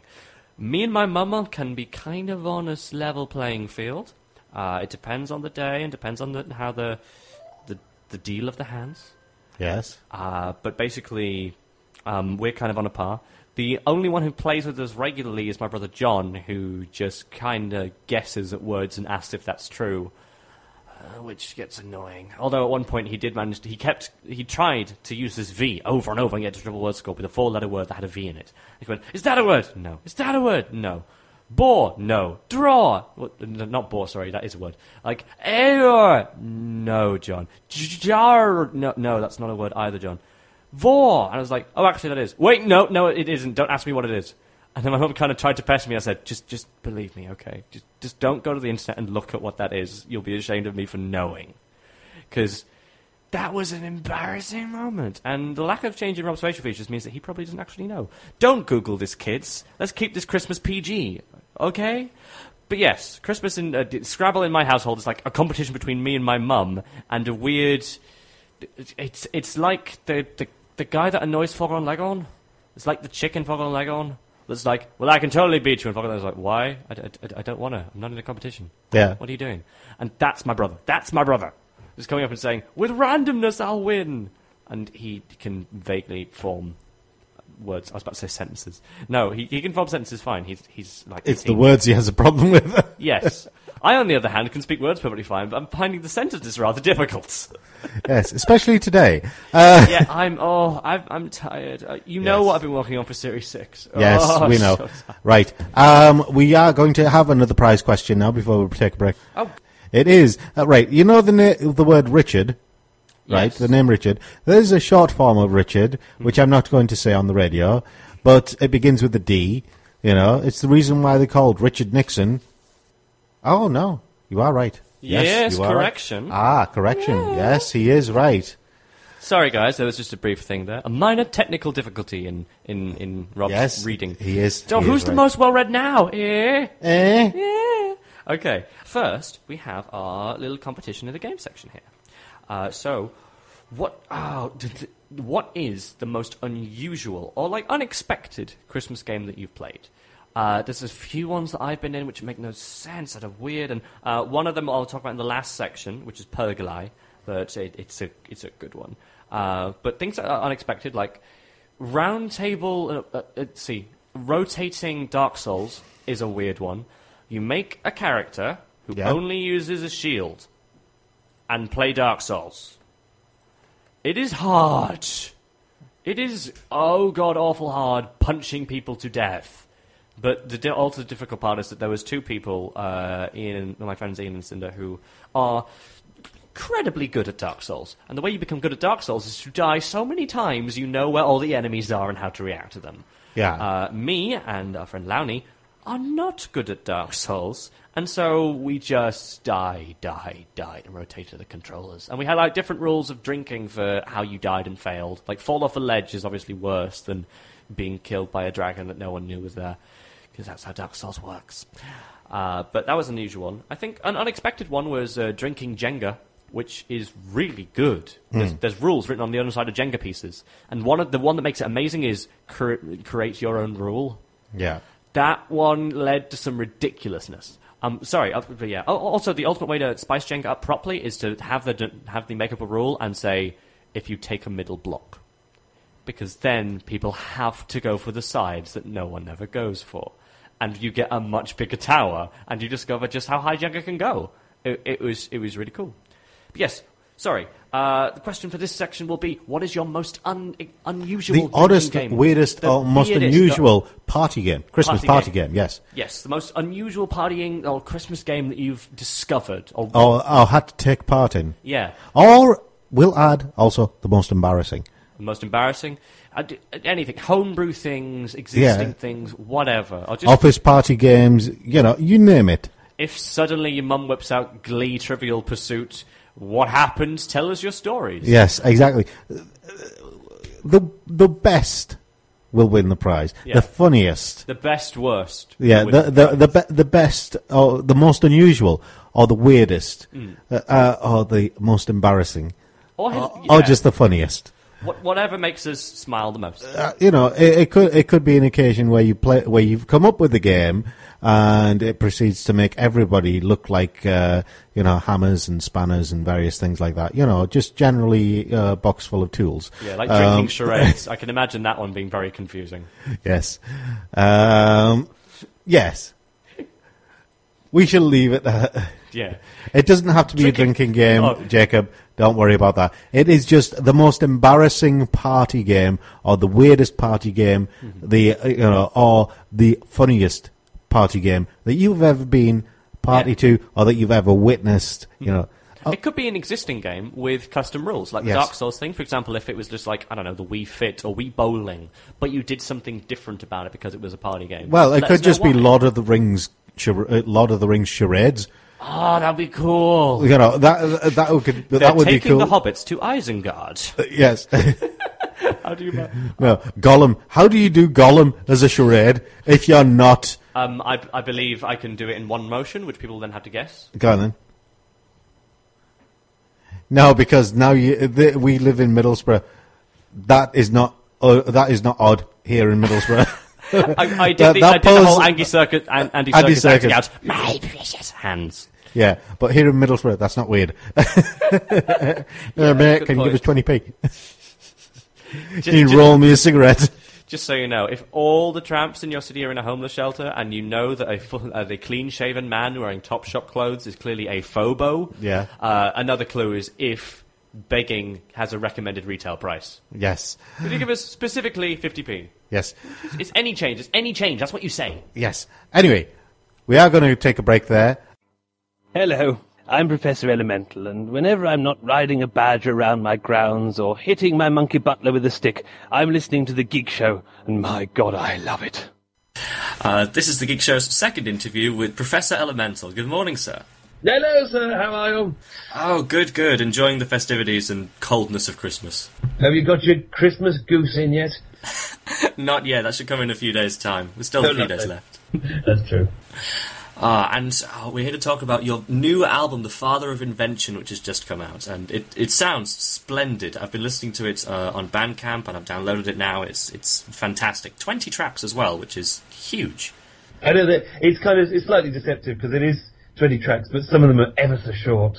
And I'm always wary when, particularly because I had a short first album, those artists that go, I'm successful now, I'm going to release a triple album for my next release, and it's really boring. So although there's a load of tracks, we kept it quite kind of short and tight at the same time. True. Well, 2 years ago, the Indifference Engine came out, and that one was 10 tracks long. I think there's about 3 or 4 interlude pieces on this album, which I find interesting to have interludes on an album. Piece. What made you want to include something like that, which is normally for shows and things? Oh, it was a very conscious decision, actually, because although my voice is lovely and no one can really get enough of it, it could be a bit wearing particularly because there's so many songs where I'm really excited, and just an album of me just going, I am excited, have a cup of tea, I'm excited, look at my horse. I think you need something to break that up sometimes. So we purposefully made sure we had some of Tom's lovely instrumentals, things that were really nice bits of music that didn't quite fit with the rapping, and then after that we went ahead and did some slightly darker, weirder tunes as well, just to balance out all the songs about horses. Monkeys. To give people a nice break from all the animals. Yeah, it's good. You know, we want a bit of everything from an album, don't you? You want a little bit of a journey, and we did try and create that. Oh yeah, it's an interesting journey as well. There seems to be a mostly consistent narrative of starting out as a house party at Elemental Manor with the "You're Invited" song, which is a fantastic way to start the day. I recommend to people. And then it goes through to things within the house, Jeffrey, and the leaving of the party at the end. Was that a conscious decision from the beginning as well, to make it like that? Yeah, it was actually. I've always been a big fan of kind of the storytelling element of rap and the concept and conceptual albums, but 9 times out of 10, if you try and do a concept album, they get a bit baggy and saggy and messy, so it's something just to bookend it was really nice. And I like the idea, like, if there's any kind of theme to this album, or anything that's taught me over the last year being the professor sort of full-time, is the whole kind of inclusive aspect to it. Like, if I do a video, I invite everybody to the video. If I'm doing an album, I want to, like, get as many people, like, involved in it as possible, and kind of, you know, that is the essence of steampunk as far as I'm concerned, and hip-hop to a certain degree, that everybody is involved on an equal level. So that's the kind of thing I wanted to communicate with the album, just to kind of do we're all going to have a big party together. And that's what I try and do with the live shows as well. I'm very disappointed if I do a live show and I don't involve at least half of the audience up on the stage at some point conducting some nonsense. Yeah, I got that impression from talking to some people. I think it was someone from the Toy Soldiers who I spoke to at MCM, and they were saying that they were in Brighton for the shoot of your latest video, I'm British, and that it was a really involved, massive piece of fun because you just kind of hung about like it was a village fete. Yes, exactly. That was one of the best days of my life, God damn it. But just to decide that you're going to organise a village fete, and the beauty of, you know, much as I moan about and things like Facebook and so on, being able to just put the word out, and because every single steampunk in the country is universally absolutely lovely, you could be fairly safe in inviting just like whoever is interested. And because they're steampunks, they're bound to be quite nice people. So we did just create this lovely little village fete with stalls and cups of tea. My mum did tea and cakes and stuff for everybody, and there were kids running around, and I had Jeffrey was there, and, you know, in all of his apish glory, and I got to ride a little steampunk bike, as you can see on the video, through a crowd of people, which is probably the happiest I've ever been. Oh, beautiful! So that was all shot within one day, then. At that. Yeah, just one lovely day, and I think we were all quite relaxed and, you know, mucking about. And then poor Moog, the director, was desperately trying to bash us into shape and make sure that I actually did mouth some of the words for the song rather than just eating loads of cake. Fantastic. What could people expect to look forward to from a live gig with Professor Elemental? I'm going to do every gig that I've done. Like, I've had a year of just doing relentless, endless, sort of wonderful gigs with really eclectic bunch of people, and I really try and make sure that every gig is at least a bit different. Like, there's something in it, like a new bit of audience participation, or a song I haven't tried, or a free way of freestyling, or just something to keep the audience and me interested as well. But yeah, it's quite sort of frenetic and involving. You know, I like to get people up on stage, sometimes at a level beyond that which they're comfortable with. And if you're doing shows in Britain, that's any level at all basically is uncomfortable for audience participation. But at the same time, I don't want to do it in a way that makes people feel like, embarrassed. I want them to have a bit of the taste of like, oh, this is what it feels like to kind of get the applause and command the audience and that kind of stuff. But yeah, it's just very, very silly, basically. Silly party fun that everybody can enjoy. It's been fantastic talking to you, sir, and best of luck with the new album, which people can get from iTunes, I believe, and Bandcamp, and your own website. Come to ProfessorElemental.com, because there's loads of free stuff on there as well, but you can also get it from all the iTunes and stuff. And the video for I'm British, you can see on the YouTubes. Fantastic. Lovely seeing you again, sir. Thank you very much. Lovely sharing virtual tea with you. Thank you so much, Geek Show. You are gorgeous. Hi, and welcome back. This is 104.5 CVFM. You're with The Geek Show, and it's our Christmas special. If you're wondering why I'm sounding a little distant at the moment, It's because you just got me in that photo, didn't you? No. No, it's fine, it's fine. I just need to rearrange the Hatsune Miku prizes. Yes, we do have a picture of the prizes coming up soon. We spent that whole time arranging stuff. We kind of realised that the best way to do this, because we just found a lot of stuff that we wanted to give away, which is unthemed, which we can't have themes for because they're all like little things. And there's like, well, other than just, we can't do, here is a giant wad of Genki Gear T-shirts to beat up your friends with. Yes. We can't do a prize giveaway like that because it would be a whole wardrobe. So we thought we'd spread it out and then have a nice big photo, and then people will know that they'll get bits of it. So it's kind of taken over the studio now, and I can't actually see Rob behind the tinsel and the Dragon Ball Z necklace. Yes. Hi, Rob's eye. Hello, Harry's. Nice. Hello, Harry's left ear. Hang on, there.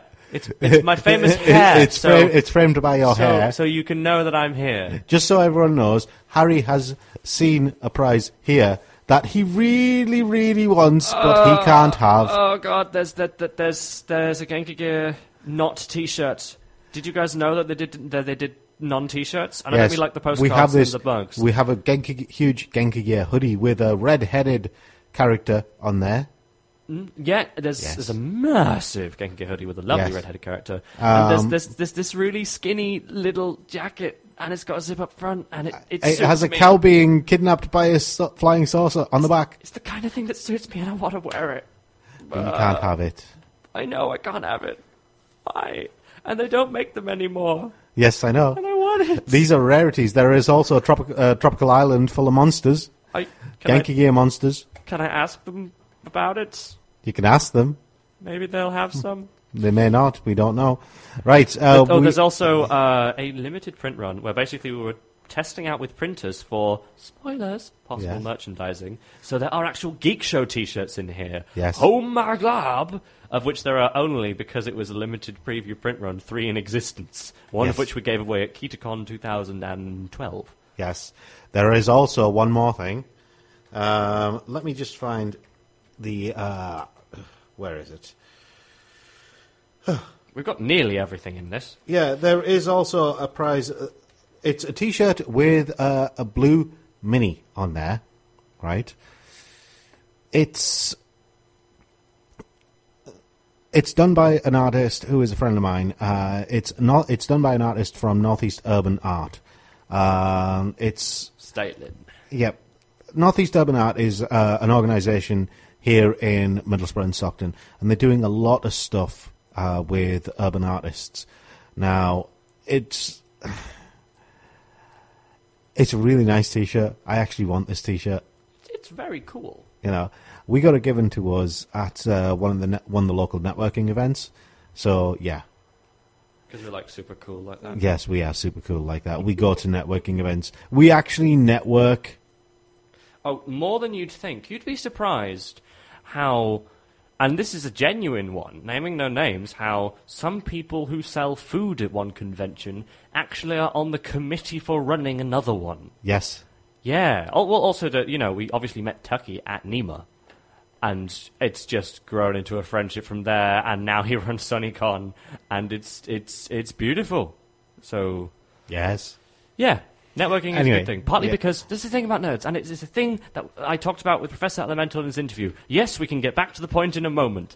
Is that geeks are people have crossovers with their loves, and so networking basically means that you meet someone who does a thing that you love and you don't even know that people do, but you're linked by Warcraft or steampunk or Miku or bad karaoke. I don't know, whatever your thing is.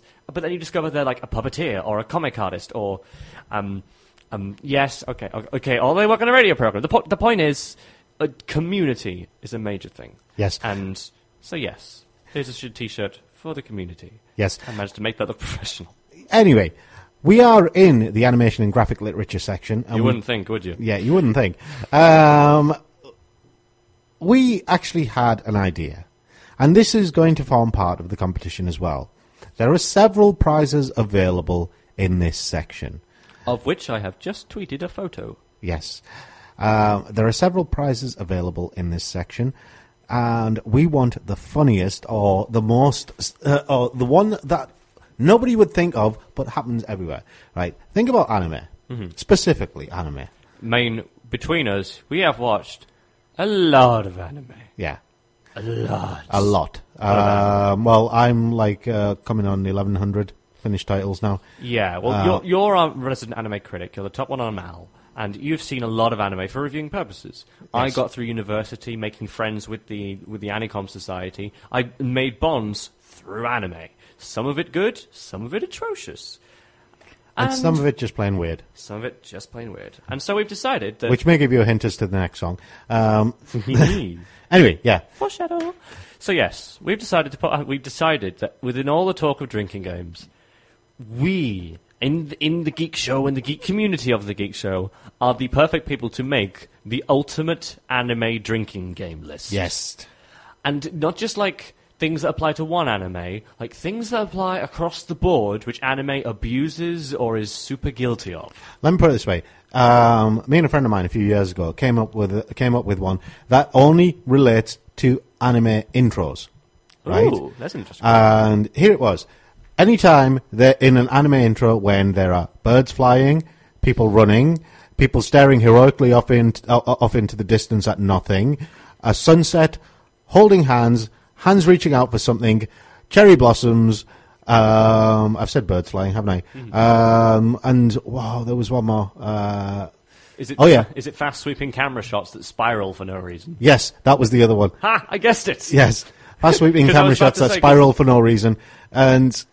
yeah, basically, anytime there is any of those in an anime intro, you take a drink.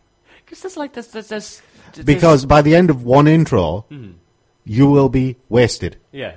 And so the idea of the ultimate anime drinking game instead, and you can use some of those rules, is that you get drunk slowly, or quickly, depending on how bad the anime is, over the course of it.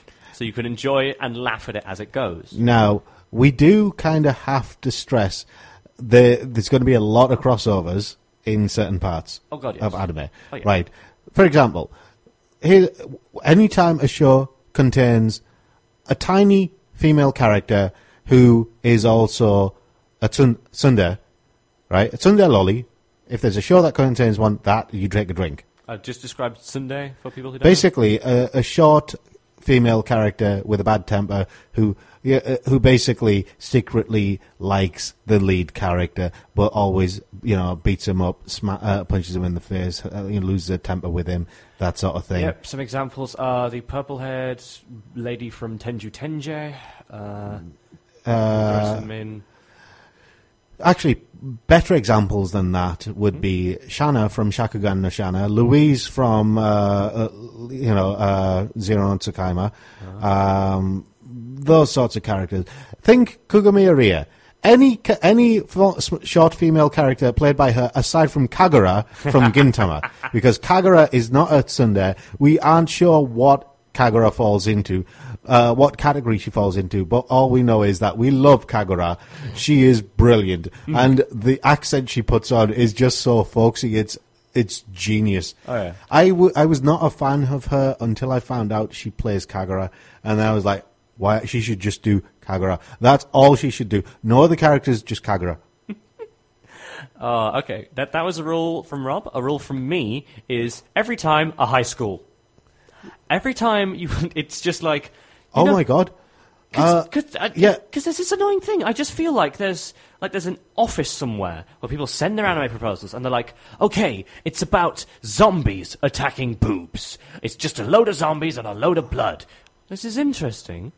But have you considered making it a high school? Oh, I might go away with that one. It's about ninjas. Could they start in a high school?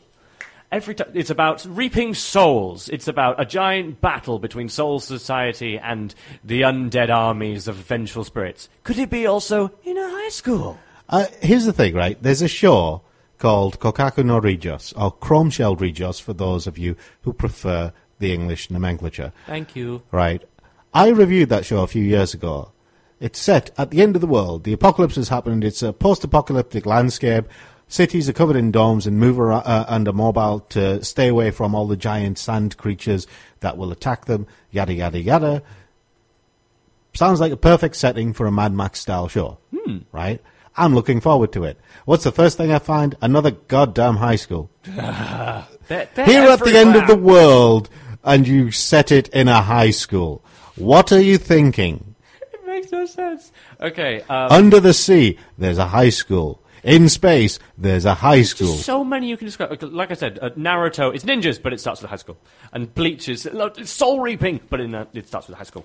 And there's so many. Which is why we like One Piece, because there's no high school in sight. I love it so much, partly because of that.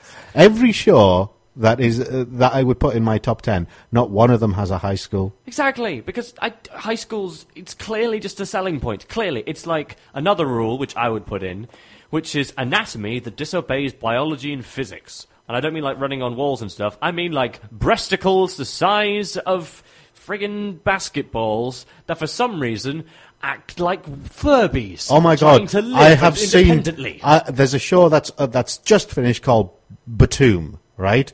It sounds like the noise when you slap some of these. There is a reason why I'm bringing that up now that you mentioned it, right? There's several shows finished. Sword Art Online has finally finished, or, Saw Parts Online, as I call it. Everyone on Mal has basically exploded with all these reviews of it, and I'm like, I'm doing my usual thing. I'm just waiting until all the furore has died down, and then I will write my review of it, and, people will then... Here's the thing that people don't really get. If you are so desperate to write a review for a show that you are, that you write one as soon as it finishes, you haven't had the time to process it properly, right? Because you don't know the final conclusion. You don't know what a show is going to be like until you watch the last episode. Yeah. Right? I always withhold judgment until I've watched the final episode. But then I give myself a little bit of time to think about it, right? And actually compose my thoughts. That's the correct way to do things. But so many people... one guy on Mal, he has written a 4,000-word essay on Sword Art Online, right? But all he's really done, he's basically taken everything that he dislikes about the series and put it in diplomatic terms. Right, he's basically picked all sorts of flaws with it, but he hasn't emphasized any of its good parts. And Sword Art Online did have a lot of good parts, right? If I had to rate the show right now, I would say, truthfully, for what it is, it deserves a 7. But that's the same rating I'm giving Axel World, but that's a 7 with provisions. Also high school. Yes. That's a 7 with provisos, lots of provisos. I'm giving a lot of leeway based on the concept. Right, because the concept could happen in both of them. But Sword Art Online is just barely scraping into a 7. Axel World is a solid 7. They're both stories written by the same author. Axel World is a solid... Yeah, Axel World is a solid 7. Sword Art Online just scrapes into being a 7. Okay. Right. But I will explain more once I've finished the reviews of both. Because I've waited until Batum has finished as well. And I've been going back over .hack because there's a group of these coming because they're all similar themes. Batum is basically all about... Also .hack? They play an FPS... They play this online FPS team battle like Modern Warfare. And then all of a sudden, they wake up on this desert island and they realise that they're actually involved in a live version of this game with their lives at stake. And there is one scene... There's one girl... there's one blonde female character. They're always... blonde female lead characters, right? That's another drinking game right there. And also, whenever a girl falls out of the sky and lands on the lead character's face, that's another drinking game. That feels a bit more specific, but okay. It happens a lot in anime. Go for when the female lead is just completely terrible in every way ever, like Bella. Because I'm looking at one of our prizes and there's a Sakura from Naruto mug, and I'm like, die. You can't live by yourself. The most heroic thing you did in Naruto Act 1 was cut your hair. Literally. Yes. Sorry. Okay, go on with your thing. Yes, anyway. Batum has, the notorious boob physics from High School of the Dead? Yes. Batum the shiny boobs of living thus. Yeah, Batum has a very similar scene. Huh. Grenade thrown at her. Grenade is not live, but bounces back towards the guy who threw it off her. She reflects it with her boobs. Yes. Safe with the chest barnacles. Yes. Right, okay, so we've established these are the kind of things that we are looking for. I think whenever boobs at this point is a thing. Well, no, because some shows don't really rely on it. But in general, high schools, Sunday lollies, lead male characters who are completely worthless. Oh, when everyone suddenly doesn't have the logic of a real-world human. When it's like, okay, I love Persona 4, I really do, but it's very anime, and there is a point in it where you find a stalker who is definitely not a killer, who is just trying to have some photos of a local idol. And you catch him, and you're like, well, we found the killer! Literally everyone's like, we totally found the killer, because he's totally a killer, because he was after this girl, and he's a killer, definitely he's a killer, even though there's no evidence of him being a killer. And I was like, no, he's a stalking pervert. Why is no one figuring this out? Why are you all suddenly stupid? No, it's okay, we can finish now, the game is over, bye, bye, bye, bye, bye, bye, bye, bye, bye, another murder. It's like, yes. No, why are you all dumb? Why are you dumb now? It's, Yes. Anyway, we're going to take a very quick break because we are coming towards the end of the show very soon. We do have one last little bit to cover. But, yes, send us your anime drinking game rule. Yes.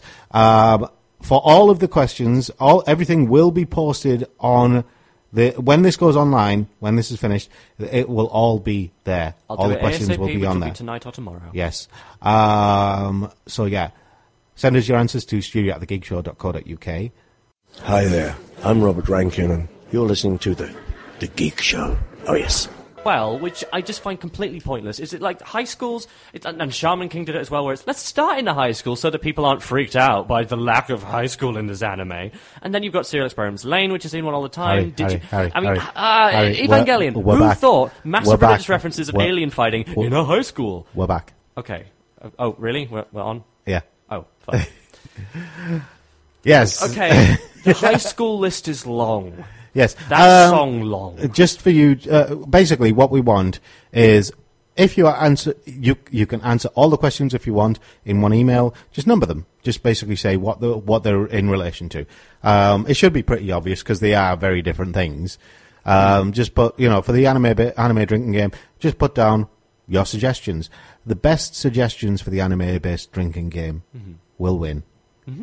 And we will be picking more than one answer. So there is a possibility for you to win multiple prizes in that section. Yes. Remember, we are doing, I believe, if I would just double check the sheet, 4 questions, but we have more than 4 prizes to give away. Yes. So basically, do apply anyway, because the runner-up prize is just another prize. Yes. There's no runners-up, there's just things we like. There are wooden spoon prizes, though. So let us warn you. The wooden spoons. Yes, there are wooden spoon prizes. In one case, it is a wooden spoon. Which we will wrap in a bow for you. Moving on, collectibles and toys, very quickly, because we are coming to the end of the show, and we are going to be playing out with Tim Minchin's Man in... sorry, I was going to say Man in White, but it's White Wine in the Sun. Where did the Man in White come from? The Man in... I don't know.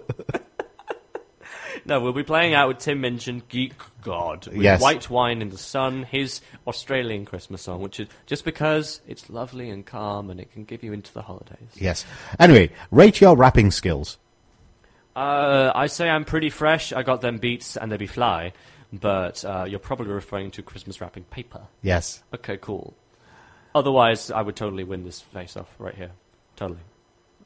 For real, bro. I'm fine with this.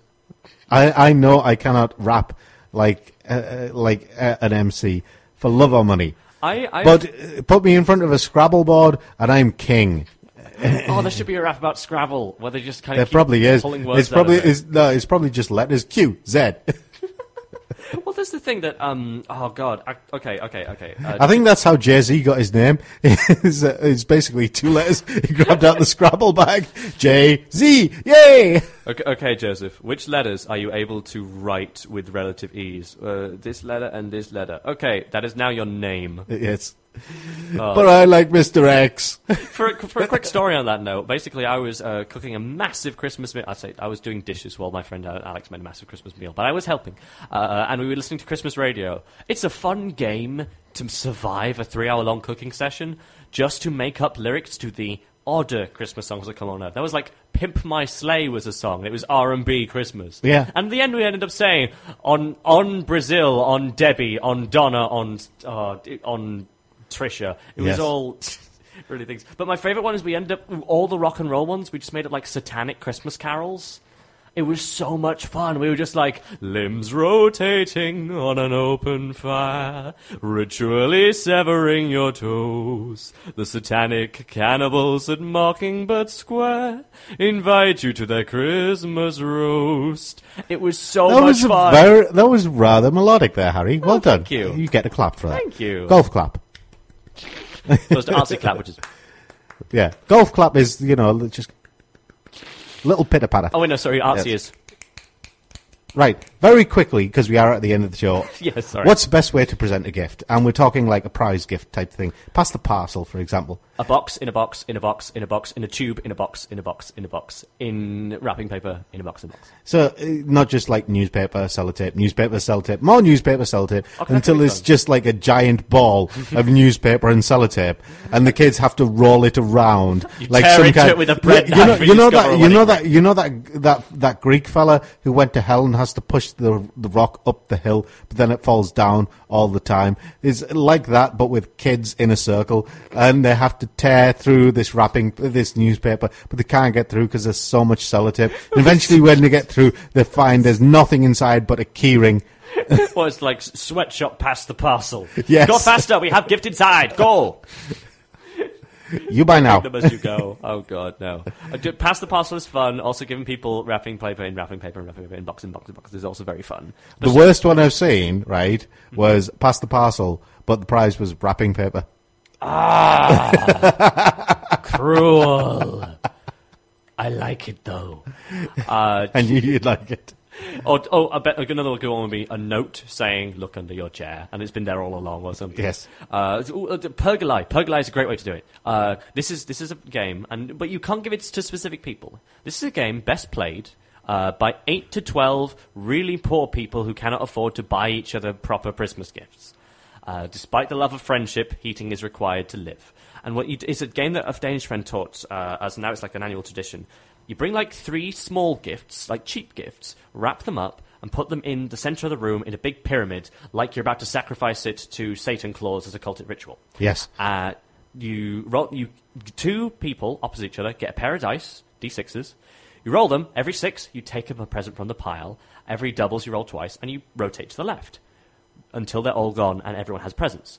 Round 2, the same, but someone puts a timer on, hides the timer, so you don't get to see how long is left.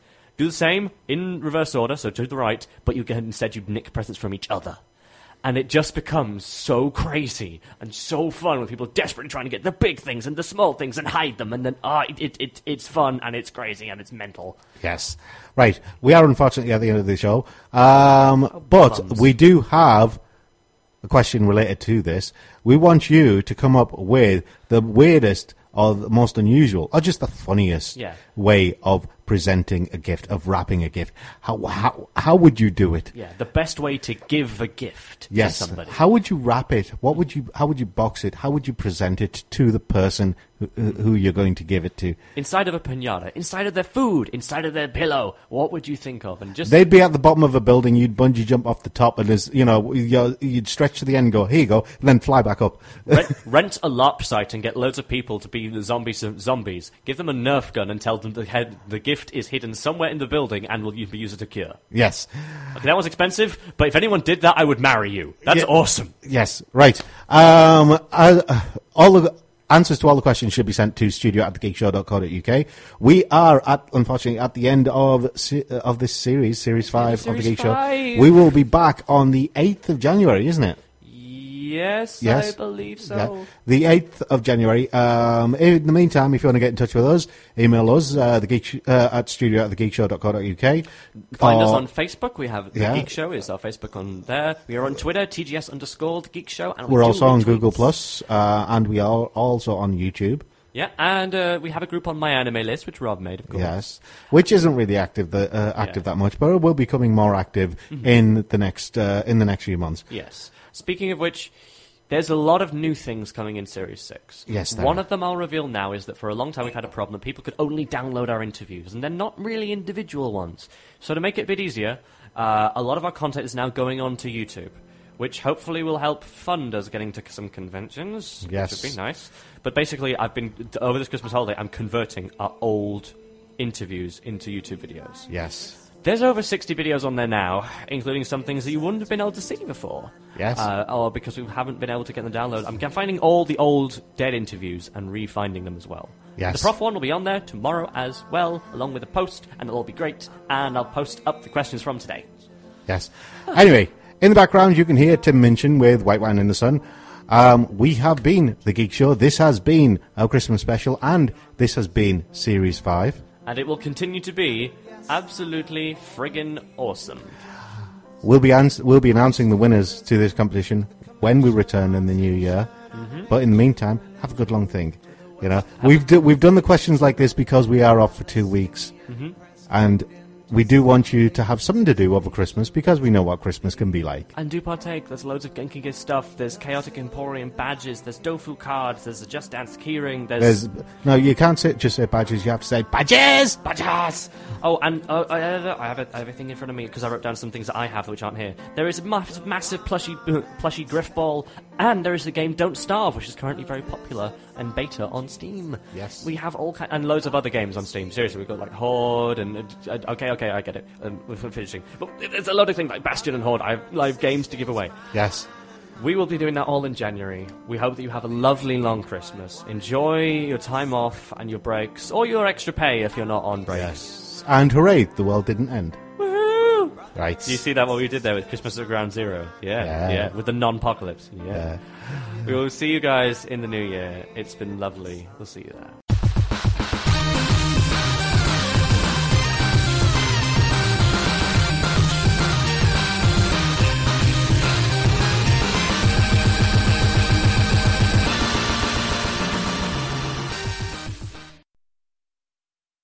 For over 28 years, Aflac has been a champion, donating over $168 million to fight pediatric cancer and blood disorders, including sickle cell disease. This December, Aflac proudly joins 97.1 Wash FM and Children's National Hospital for the annual Wash for Kids Radiothon. Mark your calendars for December 14th and 15th for a heartwarming 14-hour live broadcast where you can join Aflac in their efforts to support the miracle work happening at Children's National. Save the date, tune in, and be a part of something extraordinary with Aflac.